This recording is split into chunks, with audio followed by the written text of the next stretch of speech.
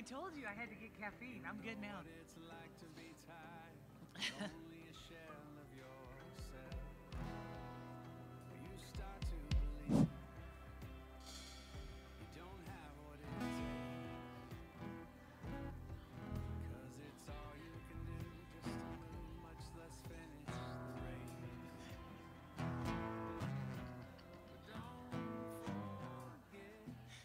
Just wait, Chuck.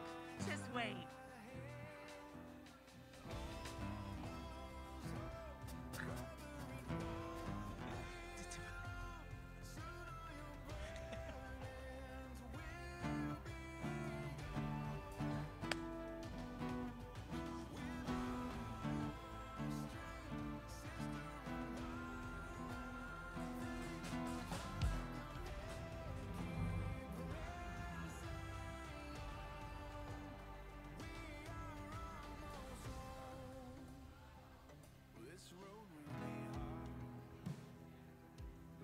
Well, good morning, everybody. Good morning. How y'all doing? Good. That's good. Good to be with you. Good to see you. Good to see everybody online. If you want, stand up and we'll sing. We want to hear everybody at home real loud, too.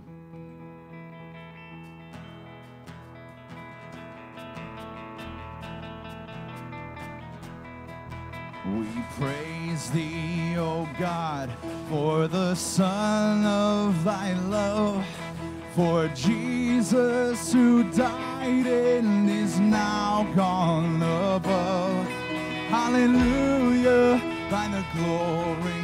Hallelujah, amen. Hallelujah, thine the glory. Revive us again.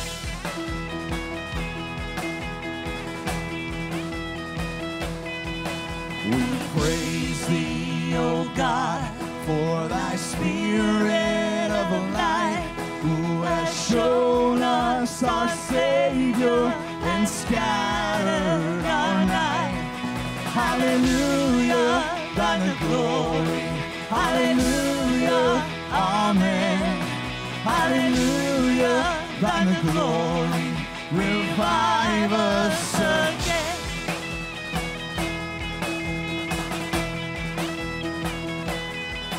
All glory and praise to the Lamb that was slain, who has borne all our sins and has cleansed every stain. Hallelujah, thine the glory. Hallelujah, amen. Hallelujah, thine the glory. Revive us again.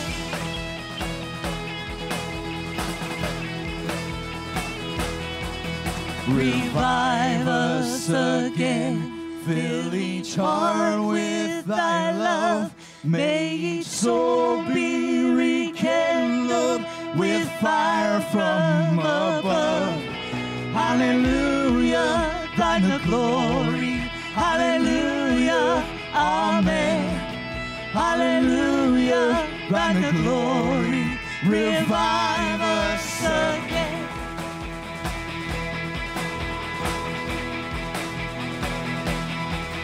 Hallelujah, thine the glory. Hallelujah, amen. Hallelujah, thine the glory. Revive us again.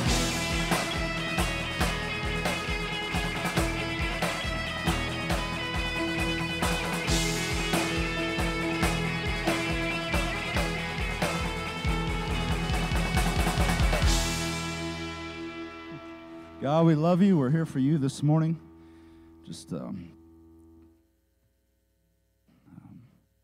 help us put ourselves aside. Everything we say, everything we sing, everything we hear may be for you, God. Help us take a step, even if it's a step closer to you this morning as we hear your word. Pray for Leonard. We pray for the youth. Matt, for all the volunteers, and for everybody online. Just let this morning be a great day for you, God. We praise you and we love you. Amen. Kids, you're dismissed. Adults, take a breath because we're going to sing another one.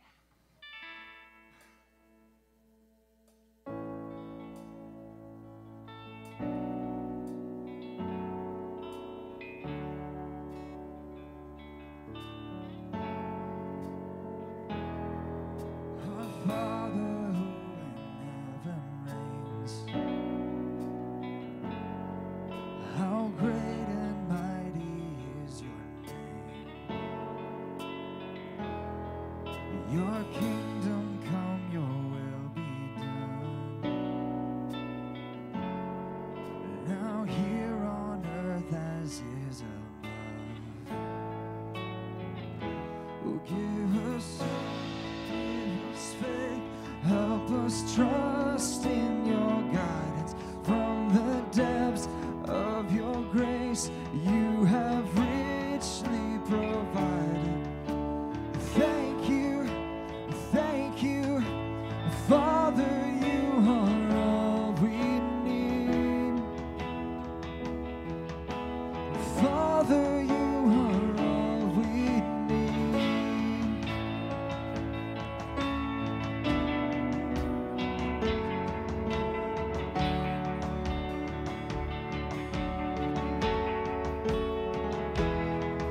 Forgive us all our trespasses, as we forgive when sinned against. No evil seeks to hide your face. We fix our eyes on you by faith. Oh, give us hope, give us faith. Help us trust in your guidance. From the depths of your grace, you have richly provided. Thank you, Father, you are all we need. Father, you are all we need. Give us faith, help us trust in your guidance. From the depths of your grace, you have richly provided. Thank you, Father, you are all we need. Father, you are all we need. Thank you, Father, you are all we need. Father, you are all we need.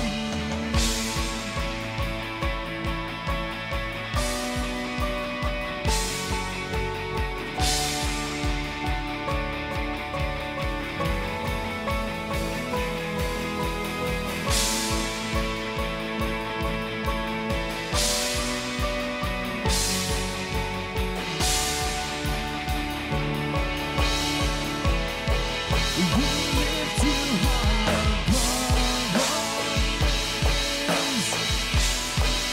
Your kingdom will forever reign. To you the glory and the power forevermore.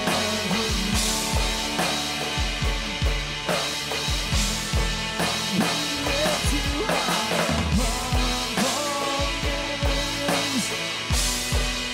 Your kingdom will forever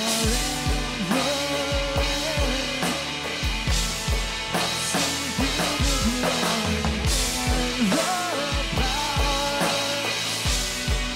glory and the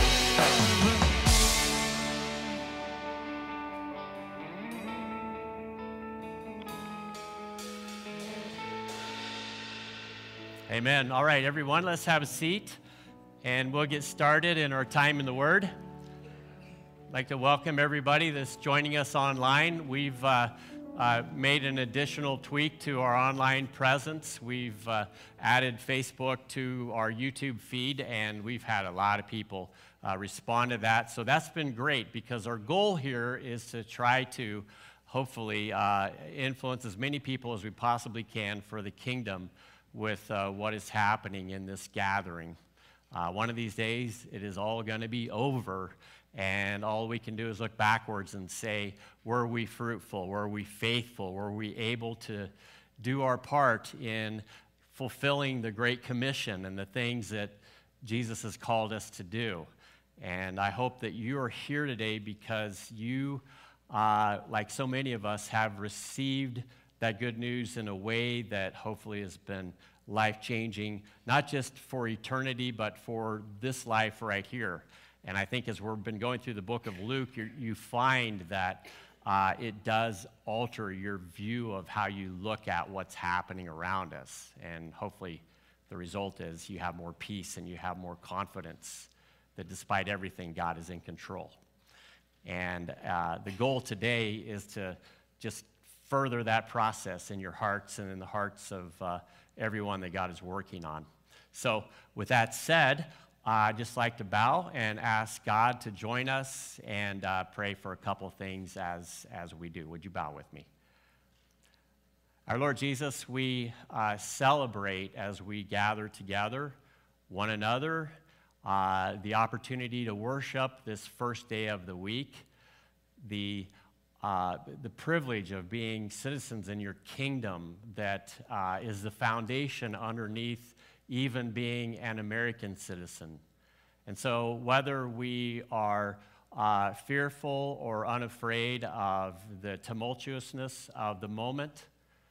We are confident at the bedrock level that you are in control, that you are sovereign.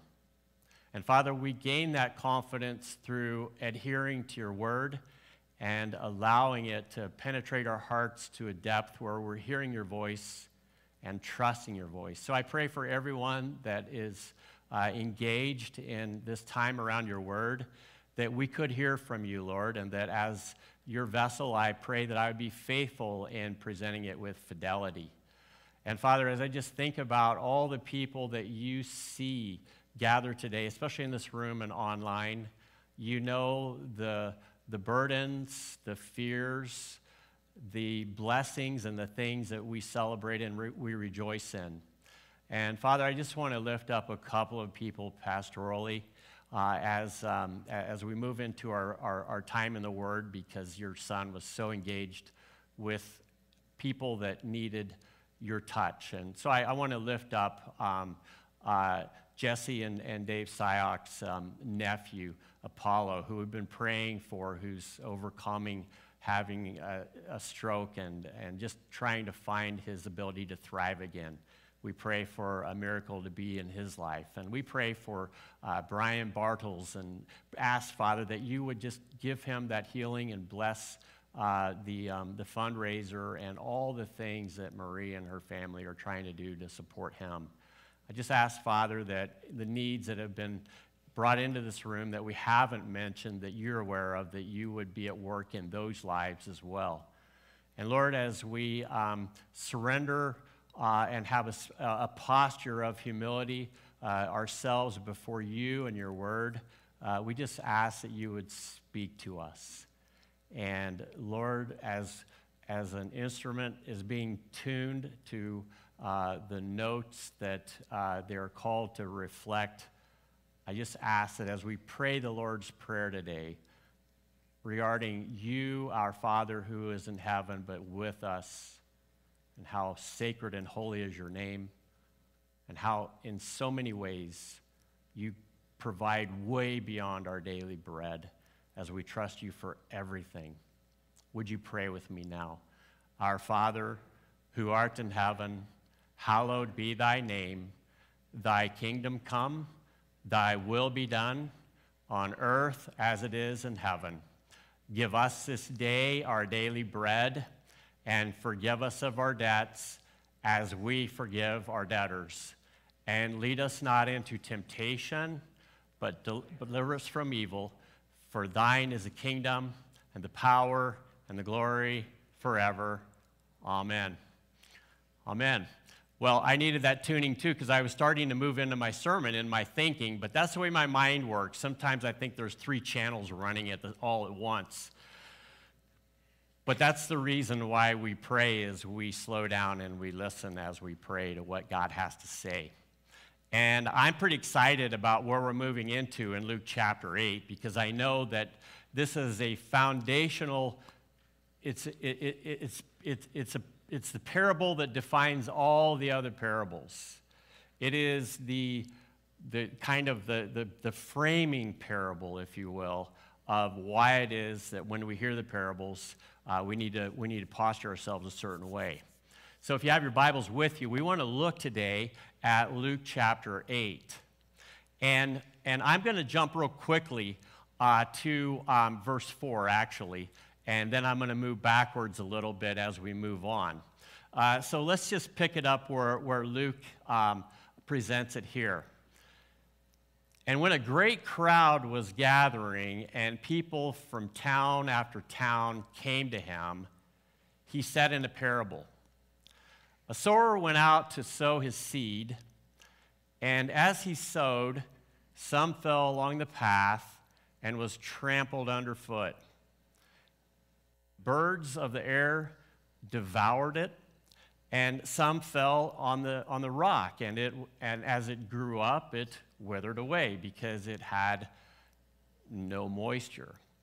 And some fell among the thorns, and the thorns grew up, and with it choked it.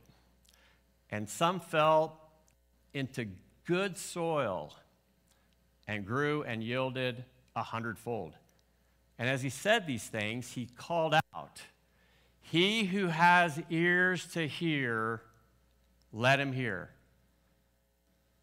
And when the disciples asked him what this parable meant, he said, "To you it has been given to know the secrets of the kingdom of God, but for others they are in parables, so that seeing they may not see, and hearing they may not understand." Now, if you haven't got it so far, this is a parable about hearing. And just so that we're clear on our terms, what does the seed equal in this parable? It's God's word. And what is the dirt?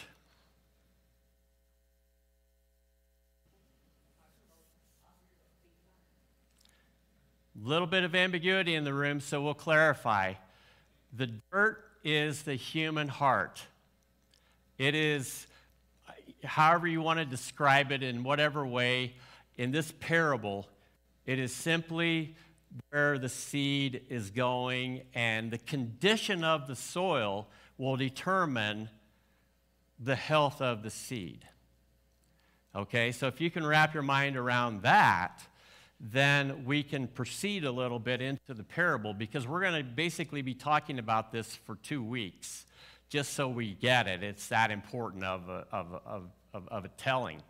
So here Jesus is, and he is describing the 4 kinds of dirt or soil. And what are they? Well, there is a path, which the seed is dumped on the path, and it is unable to really do much except just lay there, because it's signaling out to everything around it, I want to grow, I want to grow, I want to germinate, I want to develop into a plant. And the path is just saying, yeah, we hear you, but we're busy.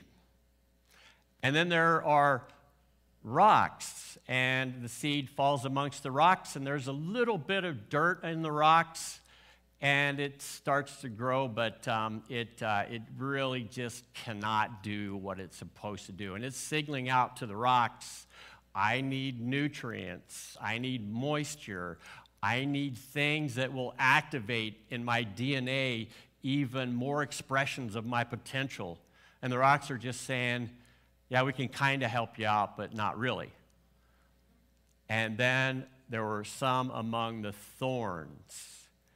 Now, don't get me started on the thorns, because I've been clearing my son's property in my spare time, and it's had a lot of thorns. Matter of fact, if you looked at my arms real closely, you would find that I've had some interaction with those thorns. And all I can tell those thorns is, well, they lost in the fire the other day. So that's a good feeling. But the thorns are truly an issue here when it comes to this seed, because the seed is competing.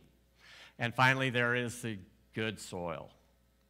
That's the soil that says, yes, we have been waiting for this, for the opportunity to collaborate with the seed so that we can experience the good things that the seed can offer.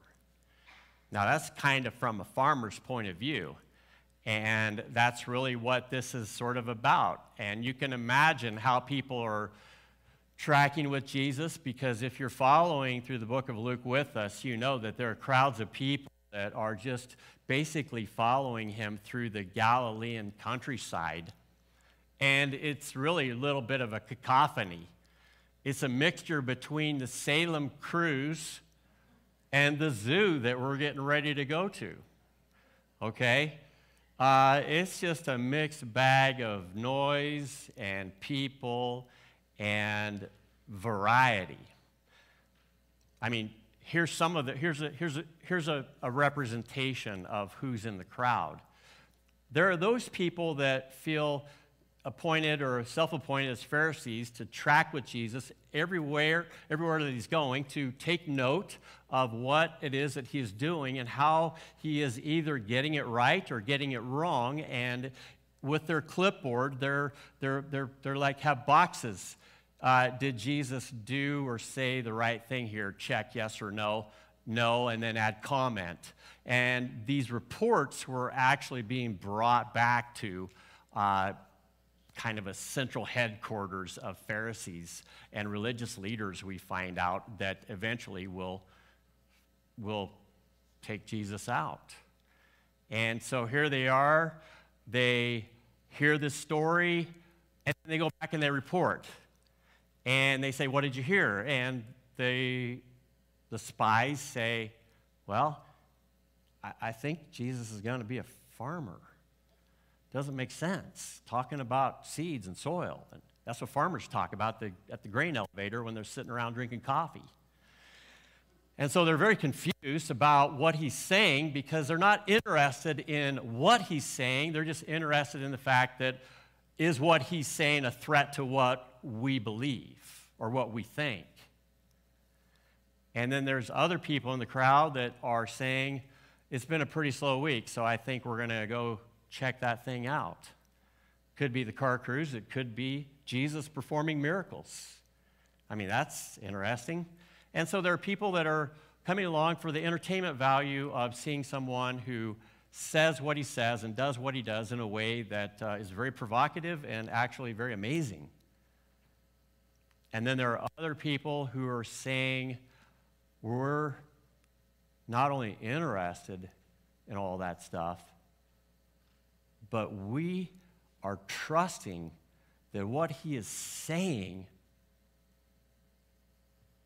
is life-changing, is the response from God to the need that he sees that all of us have. Because we've been in a predicament for a very long time, if you consider for a moment where we're at as Jewish people. And for us, it's a painful memory going back 500-600 years, where the prophet Isaiah is commissioned to tell God's people, you're on your way out because you don't listen. And as a result of that, Isaiah is given a commission. He's told whenever he's called to be a pastor, minister, prophet, it kind of reminds me of, hey, Isaiah, who is that? Who's saying that? It's me, God. Oh. And then Isaiah perks up and he's like, I've been waiting for this because I've come from a line of pastors and I would love to be a pastor, and God is talking to me personally. You're going to go and you're going to speak to people, he writes in Isaiah 6, but they're not going to be really listening. You're going to help them to understand my purposes, but they're not really going to be comprehending. And chances are the things that you say are just simply going to fall on deaf ears, and it's not going to bear any fruit at all. It's not going to go anywhere. And so he did that. It didn't go anywhere, and they ended up getting into a lot of trouble with the Babylonians. And then the Persians, and then the Medes, and then the Greeks, and then the Romans, and then now. So Jesus kind of picks up on that, actually, if you're paying attention to what we read. He's quoting Isaiah, and he's saying, essentially, guess what?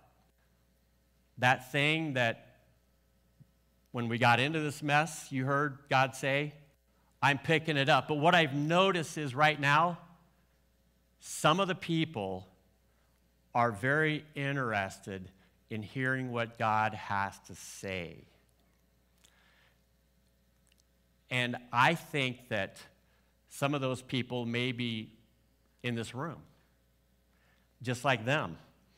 There's a continuity of people who have been following the book of Luke for 2,000 years and asking the same questions that we're asking and trusting that there is a word from the Lord for the moment that we are, the times that we are in.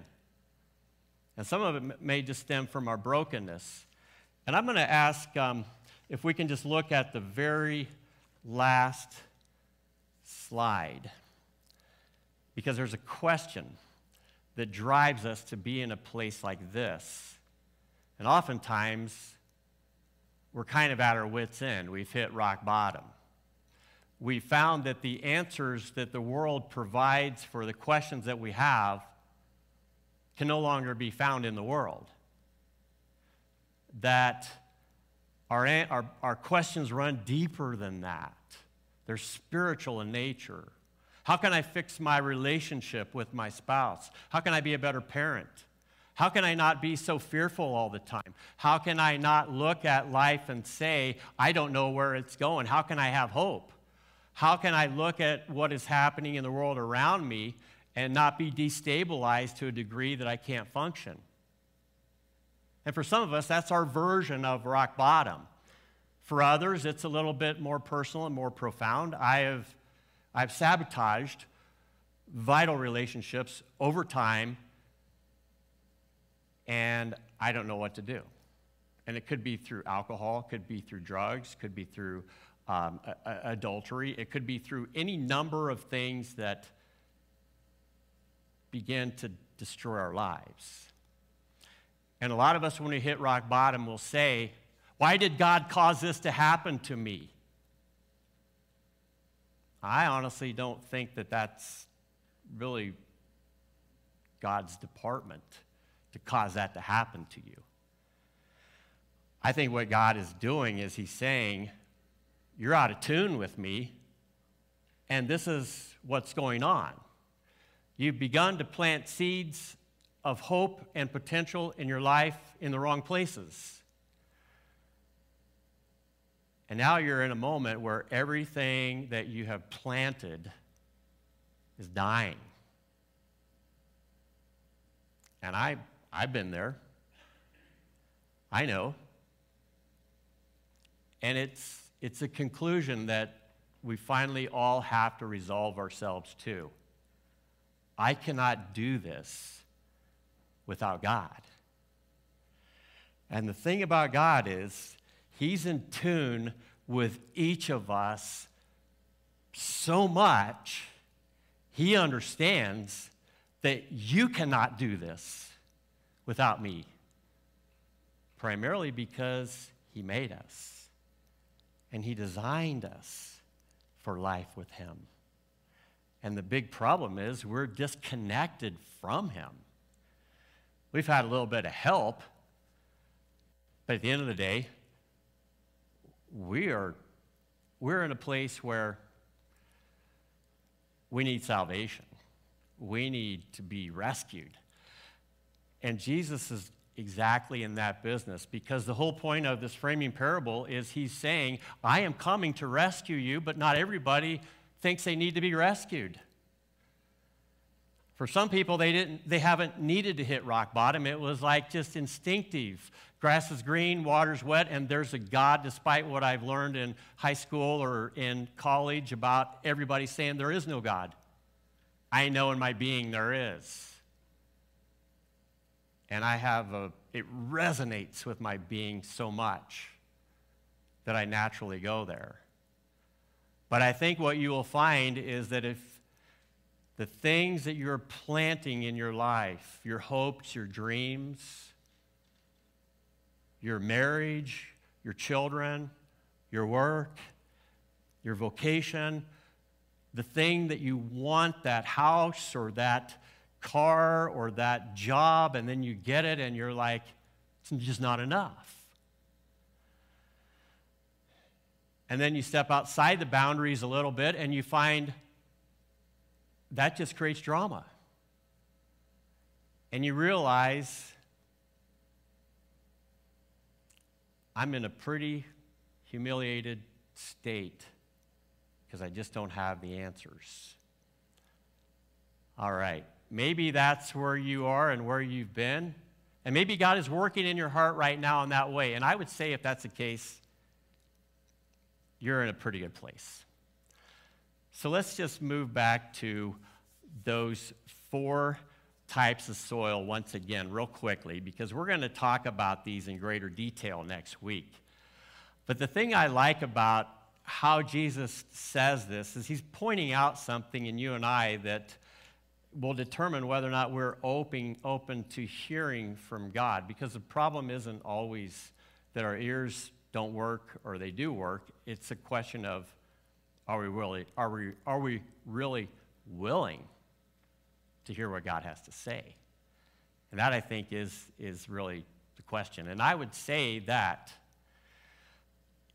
if God has shown you that the seeds that you planted that have meant so much to you, but you planted apart from God, those kind of seeds, based on those kind of words, are not getting it. But there's something about the Word of God that changes everything. So much so that when Jesus is described as the Messiah in the book of John, John basically says, here's the Word, here's Jesus, and actually the two are the same.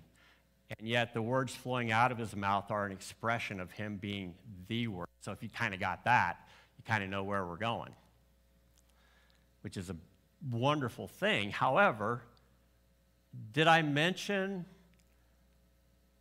the one who is going around taking the seeds away when they're deposited? The one who is interested in preventing that seed from germinating.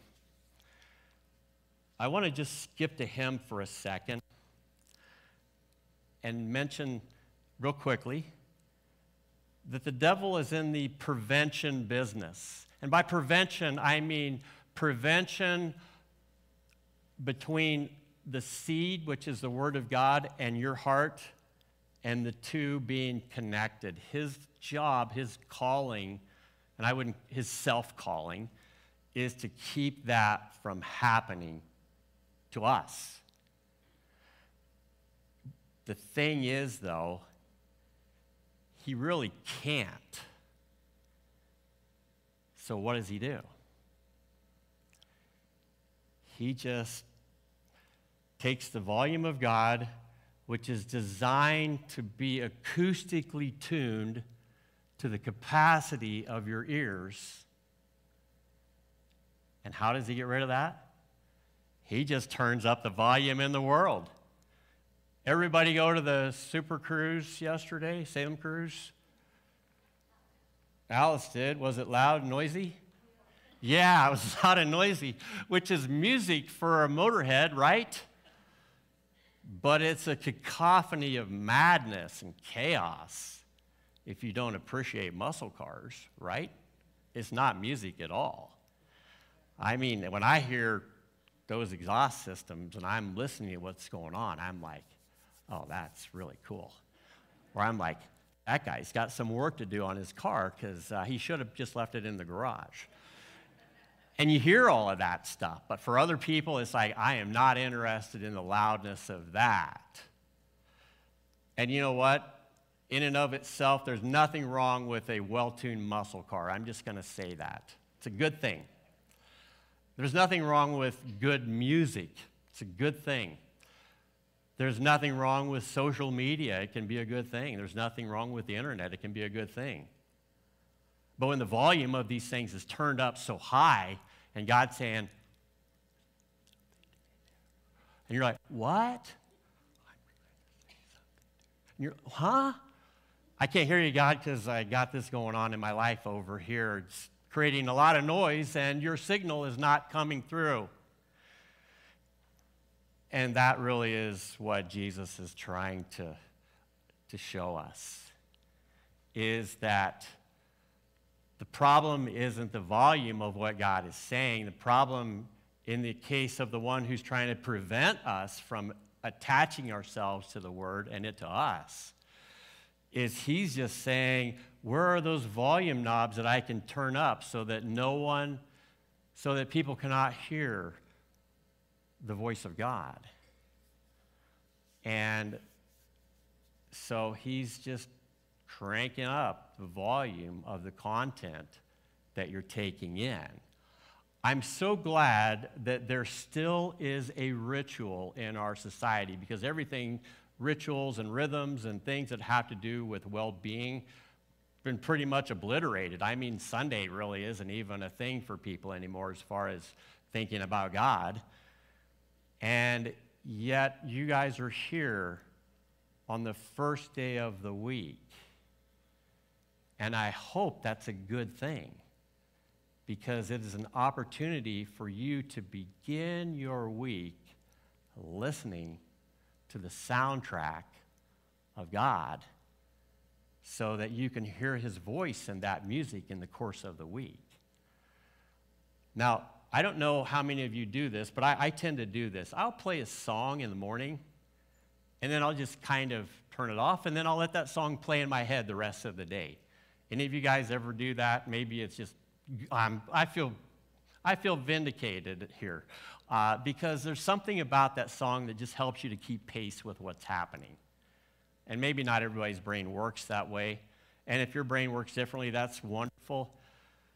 But the words in the song actually are important too, because you're not only going to be hearing the tune and the melody and perhaps the type of music that's being played, but you're also going to hear the words, and the words are going to kind of drop into your head, and you're going to sort of be affected by them. And God is saying, the first day of the week, gather as a church for the apostles' doctrine, for the breaking of bread, for fellowship, and for prayer. It really is the fundamental axiom of the Christian church. Acts 2:42 and following. It's a way of saying this is what we do. This defines our identity, because there are a lot of voices out there that are trying to hijack our understanding of who we are and what we're called to do. But I want to ask the question, what is blocking the seed, the signal from the seed? And this is really what I want to ponder today. And the signal from the seed, you may think, well, that's a weird way of saying it, but in reality, coming from a farming family, I know a little bit about this. The seeds are actually coated with a purple coating, which is designed to allow that seed to be safely put into the soil and not be plucked away by birds, not be eaten by insects. It is a coating that will eventually come off, and it's a coating that's man-made. It goes through a processor, and the seeds come out purple. And I remember my uncle saying, when I saw the purple seeds and I started playing with them, he said, no, you don't want to play with those. And you don't want to eat them either. And, of course, I'm like, why? And he just said, trust me, you don't want to touch them. So I didn't touch them. But when that seed hopefully remains intact in the soil and that coating is disintegrating, while at the same time the seed is signaling to the soil, hey, I'm here. And the soil is saying back, hey, we've got calcium, we've got nitrogen, we've got magnesium, we've got all the building blocks for you to do what you do well. We're going to provide it. And if the clouds are cooperating, we're gonna distribute moisture around you in such a way that it will just be the gas for the fire. And the seed's like, that's good, that's perfect, as they're signaling back and forth what is required. God is signaling through the Word the thing that helps you to thrive. And I just want to take the analogy a little bit further and say that he starts by signaling to us who have this barrier over us. It's a protective barrier. Sometimes you call it your ego. Sometimes it's yourself. Sometimes it's just your defense mechanism. Sometimes it's the thing that you put in place to protect yourself from an evil world. And God's saying, I got to kind of break through that. I get his purpose. But you got to be born again. You got to become someone new. That's got to come off of you. And we know that that's part of the good news, is that we recognize we're poisonous. We are not edible in that sense. We're not useful. And God says, but I have a means by which you can be. He starts to soften us through the signal from the Word before we get baptized and we're raised with him in a newness of life, before we confess him as our Lord and Savior, which is actually the critical part, and concede allegiance to him, before we turn away from those things that we have been drawn to, that have been saying this is the way, And he's working even there, signaling to you, hey, there's a better way. It's about the kingdom. It's a better way. Come on. And some people are saying, what's Jesus up to? Some people are saying, this is pretty entertaining. And other people are saying, we're open, Jesus. Tell us what you have, because we want it in here. But I think sometimes some of us who have gone through that will say, I don't want to hear this. I don't want to. I'm saved. That's all that matters. I'm saved. The poison has been taken off. I'm fit for the kingdom. I'm fit for heaven. And so I don't need to know anything more. I don't want to know. I don't want to know. Or maybe even before you get to that place where you're kind of settled into a contentment, you're saying, I don't want to hear about this Jesus talk in my household anymore. You can leave him at church. I don't want to know about religion. I don't want to know about God. I don't want to know. And the seed is signaling, but you do, but you do, but you do, if only you did. I love talking to brothers and sisters in the Lord who have told me, and I've heard this so many times, you would not recognize who I was before I started following Jesus. I am not the same person. I'm kind of embarrassed to tell you that I'm not the same person, but I was angry. I was bitter. I was complainer. I was unhappy. And then when I met the Lord, man, I found something I didn't even know was there. That word activated something in me that was actually by design supposed to be activated, but that protective layer kept it from happening, and now I know joy. I have the Holy Spirit in me. I'm coming alive in him. I'm in the right place. And the seed just keeps growing. That's what God loves to see, and certainly we love to see as well. But the barrier can be, I just don't want to know.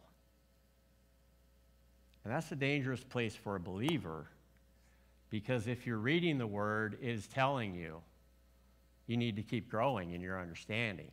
If you're not growing in your understanding, then you are rebelling against the purposes that God has for who we are, as we're called to be, who we're supposed to be. And you need to take that very seriously, because there shouldn't be a person in this room that's not saying, I want to grow. But stuff gets in the way. And so the second answer may be the more insidious answer. I already know this stuff. I learned that back in Sunday school when I was a kid. I don't need to learn anymore. Now, that may be true in other traditions, but it is not true in ours.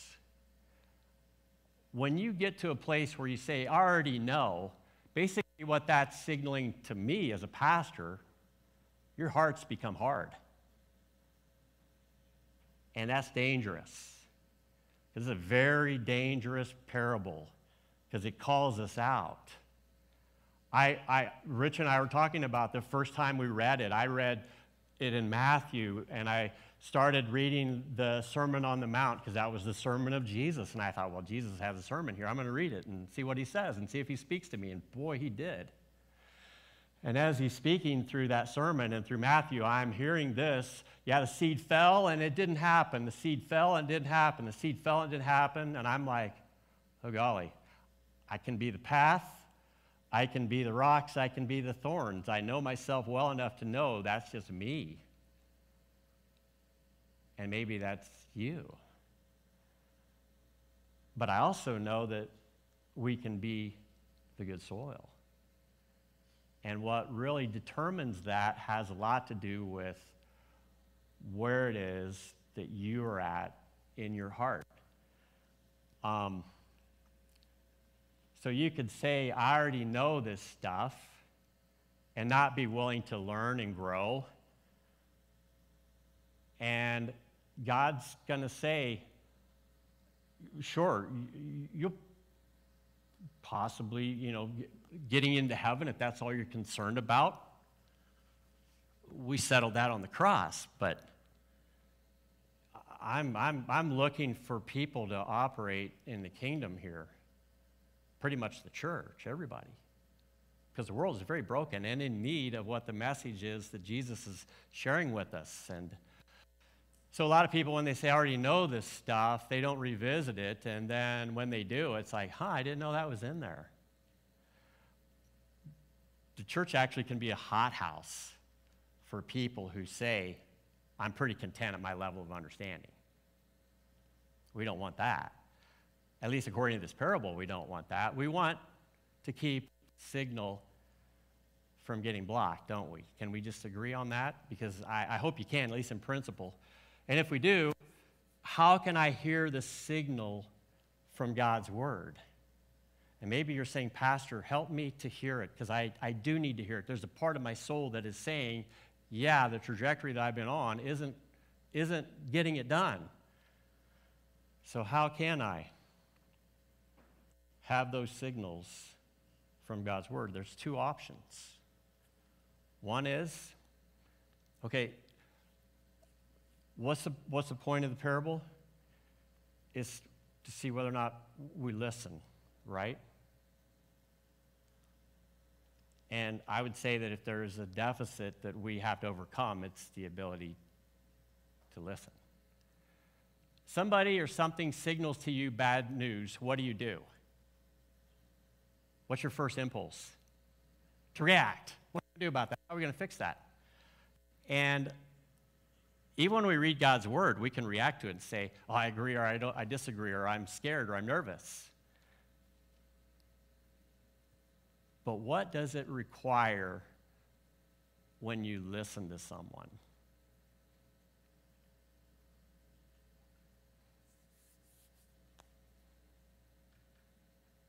Silence. Jerry caught me as I was coming in here, and I had 3 channels playing in my brain, full volume, and he's like, did you see my finger? I basically had to turn all those TVs off. And I'm like, Jerry, you have my attention 110%. And then he went on to explain to me that it had something to do with vehicles. That had my attention even more. Then he went on to explain to me it had something to do with welding. I'm like, I just bought a welder last year. I'm on it. But when he said a screwdriver was welded to his finger, because I'm calling you out now, I'm sorry. I'm just repeating the story as I heard it. Because he touched the battery terminals wrong. I'm like, memo to self. Because, I wear a ring, and asked Jerry about his finger.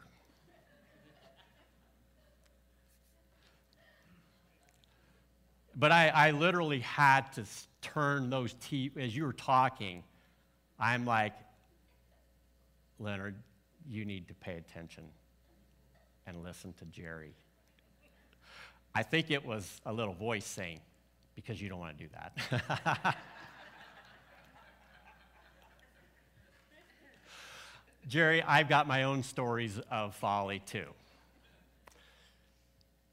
So we have to listen with humility, which is exactly what I just described. It's saying respect the voice that is speaking to you. Now with God, I think you have to ask the question, I trust that voice completely. With each other, we have to listen with respect, and sometimes we have to process what we're hearing, but we still need to listen with humility. And with the word, the other vital ingredient is to pray for understanding, okay? Now, the interesting thing about, we were talking about thorns a minute ago, and there's plenty on my son's property, and I've had my battles with them and the scars. One day I got so tired of messing with them, I just took my tractor and the front end loader and I just started like gnashing at them and just pulling them back into a great big pile.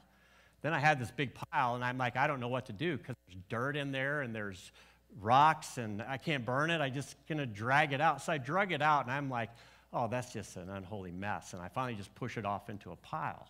That was about a year ago. And then the other day I got on my tractor and weeds were growing around it and stuff, just thriving. And I pulled it apart, and what I found was all those thorns and everything had decayed to such a degree that the dirt was just black.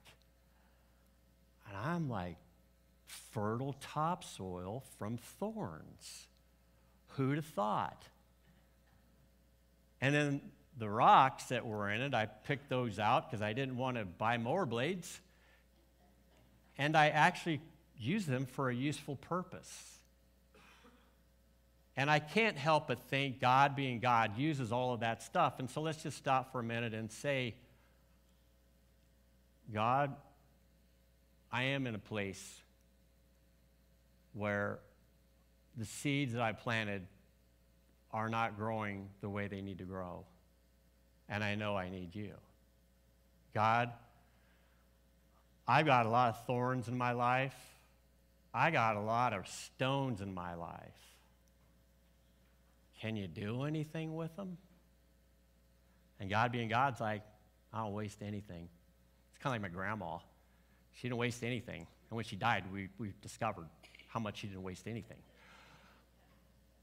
But God, rather than hoarding it, says, nah, we'll use that. We'll use those thorns, the thorny things of life, the things that we want to avoid. We'll use that because I don't waste anything. Those rocks that kill your mower, we'll use that.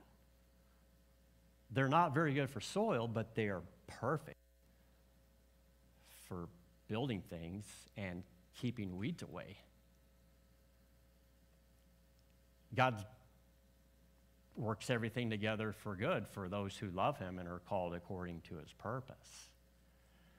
I just want to get back as I end to the verses I didn't read, and that was verses 1 through 3. Because there was a group of women, of all things, in that culture who said, we're with you, Jesus. What you've said resonates with me. And there were 2 of them that are mentioned here alongside the 12 that were helping out. One of them was Mary Magdalene, who, by the way, church history says she was a prostitute. We don't get that from Scripture. But she did have 7 demons. And so her house was clean and her mind was right, and she's thinking clearly, and she realizes, I need new information to reformat my identity. What better place to begin than God's Word and Jesus? And because she tuned into the Great Commission, she said, I want to help. And then there's Joanna, who is the wife of Chusa, who's a steward in Herod's household, which may not mean anything to you, but let's just think about it for 1 second. Joanna, married to this household steward, is asking her husband for money and resources to help Jesus and the disciples to do what they need to do that are sourced from Herod, who at the same time is trying to kill Jesus. So Herod is underwriting Jesus' ministry, unbeknownst to him, while he's trying to kill him. Isn't that funny? What an idiot. And that's what Luke is kind of saying here. If you read between the lines, the power guy is the idiot in the mix because he's not in tune with the purposes of God. And I just want to be honest with you. I was the idiot in the mix whenever I wasn't in tune with the purposes of God, and 35 years later have vindicated that decision. I don't want to call anybody else an idiot in this room, but I'm just saying it is very foolish to not listen to the Word of God. And maybe you grew up on margarine commercials, Parquet, butter. What was the guy with the crown? Imperial. But then there was also one that just scared the living daylights out of you. You remember that one? Lightning bolts. It is not nice to fool Mother Nature. You remember that one? See, we don't forget this stuff. It's emblazoned, but it's so trivial. It's like, do you need that in the new creation? Probably not, because people decided that margarine was not a thing anyway. That we need to have butter from the cow like God intended. But some fools said, no, that'll kill you. And some fools believed it. And then the margarine killed them. So I'm just saying, God has a lot of wisdom. And like that teenager who says, Mom and Dad, you're idiots, who comes back, 10 years later and says, hey, can you give me some advice on this? Because I really don't know what I'm doing. It's just another way that God says, I don't waste anything. I'm not going to waste that. And maybe he's telling you, without Jesus, you really don't know what you're doing. I'll just be blunt. And without staying tuned and calibrated to him, thinking that you know enough and you've got what you need for that place up there, you really are not in a good place. And God is saying, I just want you to be like these guys. They heard the word, it changed their lives, and now their lives are redirected in the best way possible. We just want to help you do that as we go through this parable. And my invitation today is simply this. Because Jesus has to explain the parable, and I've kind of set you up for it by describing what the ingredients are. My invitation today is to just ask you to bow and pray with me and just consent along with me this request in prayer. Would you bow? Lord Jesus, as we've heard your word and hopefully we listened, we are praying now that you would help us to see where seeds are being planted in paths of our lives where we're indifferent. And just reveal those to us. Show us, Lord Jesus, where we are receiving the seed, but the soil is pretty rocky and not capable of doing much with it, and is actually being stolen from the one who's preventing it from taking root. Show me, Lord Jesus, where the thorns are that are actually just the cares of this world and the distractions of life and the things that I prioritize over and above you. Lord, that's perhaps the most painful of all.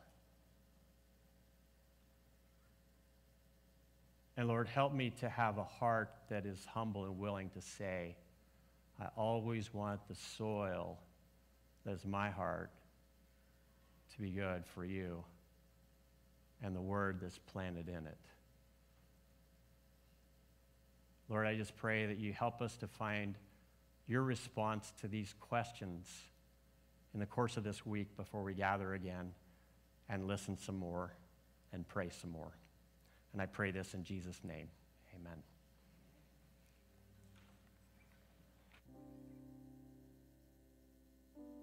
Communion is a time in our service. It's a meal of remembrance, and Jesus gave us, he gave us this meal for that purpose. And it's a place where we remember his body broken and his blood shed. And in remembrance of these things, and looking by faith at the cross and the Christ thereof, he begins to break apart that soil and that which is hard, so he can penetrate and he can grow and he can take up residence in a place that he's only rightful to take. And so when we remember him, it's a place of self-examination as well. It's where you bring the hardness of heart that you heard today, the rocks in the soil. It's where you bring the thorns that are choking out your faith. Everything that the Spirit's made you aware of, pretty much. This is the place in the service where we bring that to Christ. with the offer that he is willing to take those things out of your life, or to help you with those things within your life that we don't have a lot of power to because we love them so much. And so, Father, maybe it's our confession that we love our sin so much and we don't want to depart, and we're hesitant for all these various reasons. And about now and through the service and afterwards, our enemy will rise up and he'll say, no, go back to sleep. Don't listen to that. Don't worry about it. It's what he did with Adam and Eve. Gave them alternative facts, alternative truth, which was just a lie. And anything that doesn't coincide with what you've written is that lie. So I pray that you would expose those things within us, illuminate them. I thank you that there's more to hear about this next week, and I pray that this week would be, that you would be working. Maybe it's not so enjoyable for us, but I pray that you would grant those whom you are working in steadfastness and help them to see the surpassing worth of Jesus Christ. I pray that you would grant encouragement to them within the week and in this moment. I pray that you would protect us, deliver us from the evil one.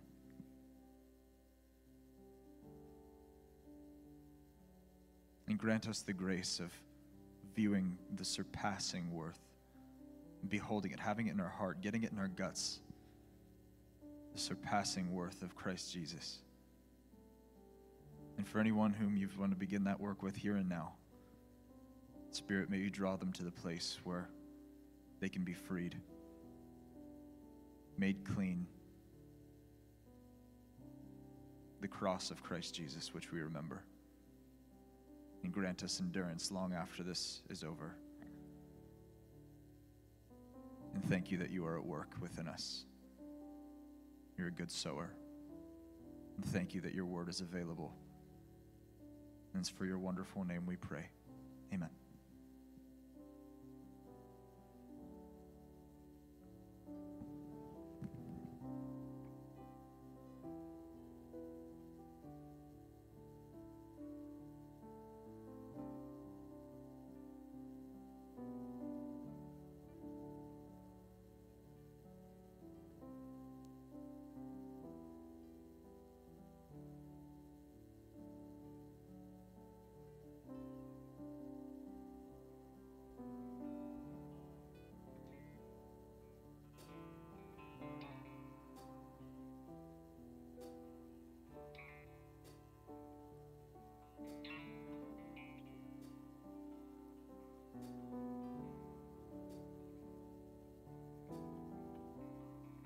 Well, it's been nice being with y'all today.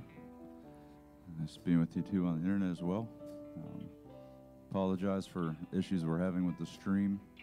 We're having internet keeps lagging and freezing, and it doesn't really happen in here, so if we freeze, it's kind of weird. See how God brings us all together. Given the topic of this weekend, how many Chevy people we have? Who like Chevys? Buddy? Couple? Ford? Mopar. Who doesn't care? See? And we're all here praising God together. And it's awesome. So if you want to stand up, we'll sing this last song, Surrender. Reminder about the zoo today. If you're going on after, we're doing Digging Deeper today, right? Online? Okay. We're not meeting in here for Digging Deeper today? No, there will be no Digging Deeper today. We are going to the zoo. Okay. So if you want that, there'll be a video online. But, all right. Give you my life. I give you my trust. Jesus.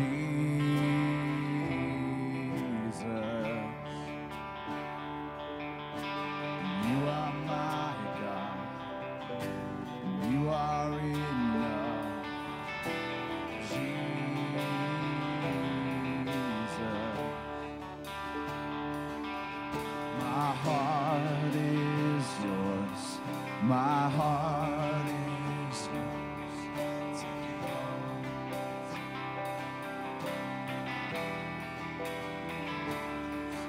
My heart is yours.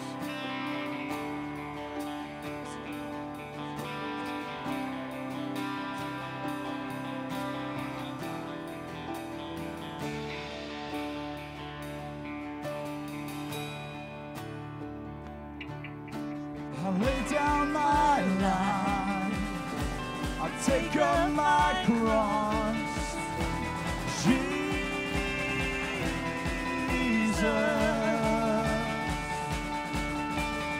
you are my God. Whatever the cost.